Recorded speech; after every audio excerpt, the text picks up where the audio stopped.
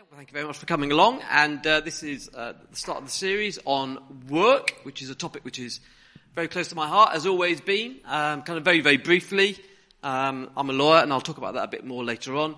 But I've always been fascinated by kind of the topic of work because when I was a teenager, I was a very, very keen Christian, and sort of grew up and went to university and was a very, very keen Christian there, and then started work and found that, despite the fact that I had been involved in the church for the whole of my life, 20 odd years by the time I started work, no one had ever prepared me for the world of work. No one ever talked to me what it was going to be like. So I'm delighted that we're talking about work because it's something that wasn't done historically. There are now quite a lot of books that you can buy about working as a Christian. But it's better to talk about it and hear about it directly from people. So this is a celebration of faith in the 9 to 5. But actually, I think this series is going to be much more than that, because if we learn what it means to be a Christian in the workplace, we learn what it means to be a Christian full stop. Because we're ambassadors. The workplace is where we are a Christian. It's easy to be a Christian in evenings like this, but actually, who we are and what we are shines through in the 9 to 5. Now, everyone always starts these sorts of talks with a definition of work. Now, we don't need a definition of work because a bit like elephants, you know one when you see it. But because this is an introductory talk, it may be of some benefit to consider what work is just in a minute or two. Now, there's a book that I've got by James Sussman, which is a history of work. Which is very good if you like those sorts of things. And he gives a very broad definition of work, kind of perhaps a scientific definition, which is purposefully expending energy or effort on a task to achieve a goal or an end. So purposefully expending energy or effort on a task to achieve a goal or end. Now, work is what differentiates inanimate objects from living things. So a world without life has no work. So Venus or Mars, it's just rock in it. Now there may well be climate that changes things. There may well be volcanoes that explode. There may well even be tectonic plates that move things around. But ultimately, there's no work. There's just physical stuff that moves around. But contrast that with living things. All life requires work. When a snail is crawling up the outside of a window pane, it is purposefully expending energy or effort on a task to achieve a goal or end. What that goal or end may be, we will never know. But the snail knows and will appreciate when it gets there. So the thing which I want us to hold as we continue on is to remember those two elements to that definition. Energy to achieve wants and needs. So there's input, energy, output, wants and needs. But for our purposes, Sussman's definition is probably too broad, because kind of if you use that definition, purposefully expending energy or effort on a task to achieve a goal or end, then reading a book is work. Eating food is work. And that's not really what we mean in this context when we're talking about work. So according to Rodney Green, who is one of many Christians who have written books about work, he says it's the daily exertion, paid or unpaid, in contrast to rest and leisure. And I think that's probably as good a definition as we're going to come up with. So the daily exertion, so energy, paid or unpaid, in contrast to rest and leisure. So it's the stuff that we have to do rather than the stuff we want to do. Now, it may be that we want to do the stuff that we have to do, and that's fine, but ultimately the reason why we do it is because we have to do it. So it's the stuff that we have to do rather than the stuff we want to do. But what is it that we have to do? Now, Sussman talks about desires and means, and we work in proportion to our needs / wants. So at one extreme, it's estimated that hunter-gatherers probably only worked 15 hours a week. Their desires was simply to have enough food, and they were very good at getting food. They were very efficient at finding kind of roots and animals and things like that in their territory. So they actually worked very little, just a handful of hours per week.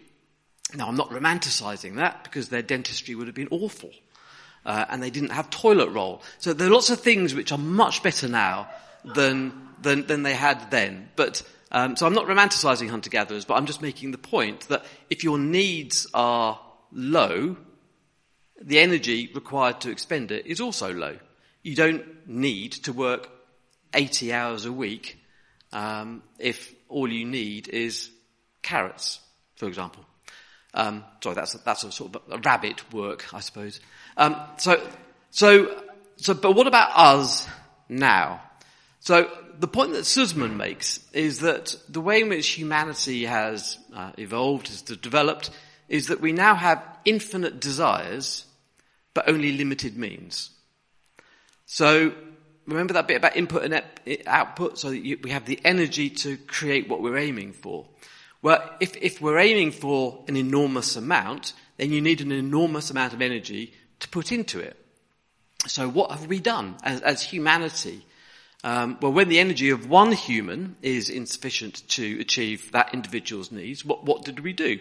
Well, we domesticated cattle to do the work of lots of people, or horses to do the work of lots of people. And then when that wasn't enough, we created machines that we created machines that would help harvest crops. And when that wasn't enough, we started digging up coal to create steam engines, which created more power. And when that wasn't enough, we dug up oil and we put that in our cars, our trains and our planes. And when that wasn't enough, we got some gas for cooking and heating and whatever. And now we're moving on to, let's harness the energy of the wind and the sun and the power and the atom.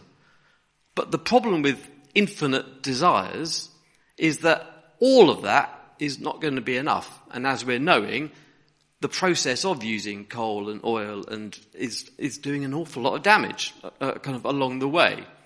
So with that in mind, let's have a quick look at John 5, 17 to 19, in which, if you have a Bible, that's fine, but I'm going to read it out anyway. So John 5, 17 to 19, and it says that there's an argument about Jesus doing stuff on the Sabbath, as ever. So Jesus said to them, "My Father is always at his work to this very day, and I too am working." For this reason, the Judeans tried all the harder to kill him. Not only was he breaking the Sabbath, but he was even calling God his own Father, making himself equal with God. And Jesus gave them this answer: "I tell you the truth, the Son can do nothing by himself. He can only do what he sees his Father doing, because whatever the Father does, the Son also does." So hold that in mind, and we'll go back to this whole input and output, kind of energy on the one side, needs and wants on the other, desires and means. So when Jesus was at work, he balanced both sides of that equation. And he aligned both sides of that equation with the Father and what the Father was doing. So Jesus' desires were the Father's desires. Jesus' means were the Father's means. Jesus' energy came from the Father, and his needs and his wants were aligned with the Father's needs and wants. So his desires were perfectly attuned to his means. And that's why when you read through the Gospels, you realize Jesus always had time. Whereas our infinite desires always exceed our means.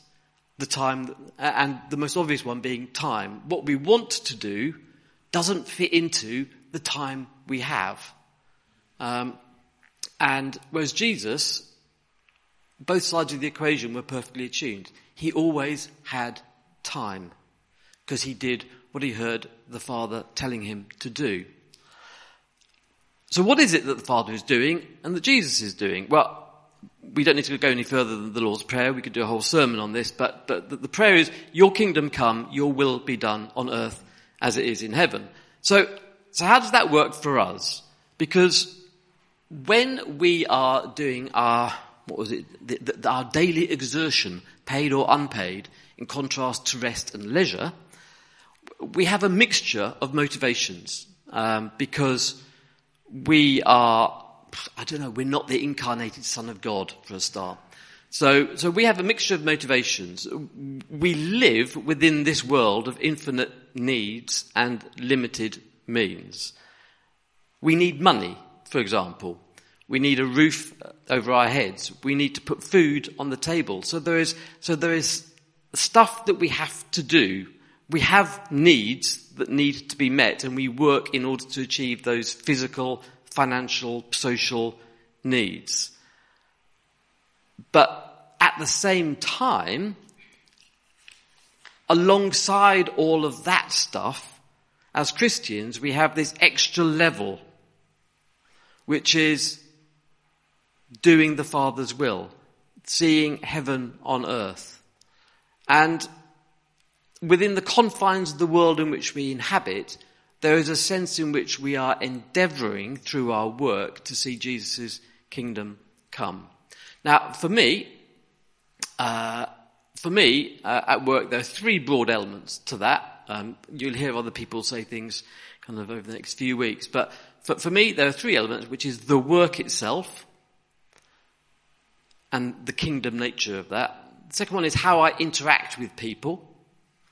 And then the third one is wider influence, both within my firm and, who knows, potentially outside my firm. Now, first of all, the work itself. I'm a lawyer. Whoop. Thank you, Tom. So I'm a lawyer, and historically there are two strands to my work. So I'm instructed by insurers, by and large, and they give me two roles to do. The first one is to confirm whether a particular claim is covered by the policy. So, does this insurance policy cover this loss? So yes, I'm one of them. And then the other one is, if it is covered, defending the third party that is being sued. So I act for solicitors who are being sued for negligence, and I act for construction professionals who are being sued for negligence. So I defend them. At least that's what I've done historically. My role is slightly changing, but that's what it has been historically. And I believe that both those elements of that role, when done well, are a reflection of God's nature and God's kingdom. Now, the way I always like to do this is through Psalm 23. The Lord is my shepherd. Because what is a shepherd? It's job. It's a job, innit? So it's a work. And what Psalm 23 does is it draws out some aspects of a shepherd's job and reflects them onto God. So here is my version of Psalm 23, which is, the Lord is my lawyer. The Lord is my lawyer. I shall lack nothing. He is available in my hour of need. He advises me and guides my path. He stands in my place and puts into words what I am unable to say. When I am stressed, he calms me. And when I need to hear the truth, he tells it to me. And all of this for a very reasonable hourly rate. But the reality is, whatever you do, you can do a Psalm 23 for you. We did this exercise on a church weekend away a few years ago, and Paul Grover wrote an absolutely brilliant one, which is, the Lord is my bus driver. And it was wonderful. And you suddenly realise that in every job we do, there is a reflection of God's nature. And that's wonderful. So for defence work, I act for solicitors and construction professionals, and I try to protect their reputations. That's what I try to do. They are being accused of negligence. And what I do is try and get them out of the hole in which they have found themselves. Sometimes they have been negligent, in which case you just need to say, you were negligent, we need to settle this. And sometimes they weren't negligent, and you say, I think we should fight this a little bit. We'll probably end up having to settle it, but because that's the nature of the world we live in. But nonetheless, it is. So I think the work itself is a reflection of God's personality and God's character. How we interact with people is the second element. Never been one of my strengths, but the heavenly nature of our work comes not just from the type of work that we do, but from the way that we do that work. And by and large, that's how we interact with others. Now, it's not just colleagues, it's not just bosses, it's not just people who might report to us. It's the people on the other side. So it might be, if you're customer facing, it might be customers. If you work with suppliers, it might be how you work with suppliers. It's all the people you come into contact with during the course of the work. And to be honest, I think this is where being filled with the Holy Spirit, because being filled with the Holy Spirit is you're patient, you're kind, you're self-controlled, all of those things are how we interact with people. When we are filled with the Spirit, it is all about how we deal with people and how we interact with people. And you can have ungodly pastors, but godly plumbers or proofreaders or pilots. You can have ungodly missionaries, but you can have godly musicians or mechanics or managing directors. You can have ungodly worship leaders, but godly waiters, web designers or warehouse managers. Ungodly bishops, but godly bus drivers, ballet dancers, and even bankers. You can manage people in a godly way. You can delegate in a godly way. You can serve in a godly way. You can do appraisals in a godly way. You can do interviews in a godly way. You can sack people in a godly way. You can make people redundant in a godly way. And I've always thought, why don't we teach people, so particularly people in management, why don't we teach people how do you sack someone in a kind and loving way? Because the decision is a decision that's been made, and it has to be done, and it can be done in a way which reflects the kingdom of heaven. I was going to talk about bounded and open sets, but I'm not going to. And then the third element is wider influence. This is all about how we make decisions. People talk about kind of when we're at work and how we make decisions, people will see that and they will see our values in the decisions that we make. How we choose to spend time between various responsibilities. I personally hate the phrase work-life balance. We might come on to that later on because it implies that work isn't life and life isn't work. Whereas, as I've already said earlier on, life, the definition of life is work and the definition of work is life. The two are entwined and in ways which cannot be split out. But how we choose to use our time, do we concentrate on this or do we concentrate on that? So in order to be very good at something, you have to sacrifice something else. That's the nature of infinite desires and limited means. If you want to be the very best lawyer that you can be, or in my case, I wanted to be the very best lawyer I could be, that inevitably meant I worked late, I worked long hours, and I sacrificed some of the family stuff. If I wanted to be the very best father in the world, then I would probably have to either sacrifice some of my career or do a different career. Those are the decisions you make, and people will see the decisions you make, particularly if they know that you are a Christian. They will watch you and they will see your decisions. We have to sacrifice one thing to achieve another. And Jesus, as I've already mentioned, was supremely good at that because he saw what the Father was doing, and both sides of his equation, energy and needs and desires, were balanced. So very specifically, the fascinating thing about business at the moment, and once again, I'd love to go into this in more detail, but I'm not going to, is that in the business world, particularly the finance world, there's something called ESG at the moment, so environment, social governance. So historically companies, the sole purpose of a company is to generate profit for its shareholders. But increasingly there is an awareness that it's more than that. We have to care for the environment, we have to care for our employees, and we have to have good governance. So whether businesses like it or not, for the first time in my career, moral decisions are being made by managing partners and whatever. And that's a fascinating role to be a Christian. So we have a belief community at work, which I head up as part of our diversity and inclusion. For the first time in my career, it is actually, not only is it possible to influence the firm, but it's quite easy to influence the way in which the firm thinks. And I find that fascinating. My role has changed recently, so I'm more creative. I do more blogs and e-learning and things like that. And I can, because I have more time than a lot of the other kind of partners who are very, very busy, I end up talking to people on leadership courses and whatever. And it's amazing how you can get away with Christian stuff at leadership courses because, Jesus was a great leader. So you just basically nick stuff from the Gospels. So that's me. I find the work itself is a part of bringing heaven to earth. I find that how I interact with people is about bringing heaven to earth, and the wider influence is about bringing heaven to earth. The very first verb in the Bible is to create. And what God created through creation was good. When we create good stuff, whether that is the work itself, our interaction with people, or our wider influence, we bring heaven to earth. And speaking very personally, my work is where, over the years, I have most easily and most frequently met with God. Amen.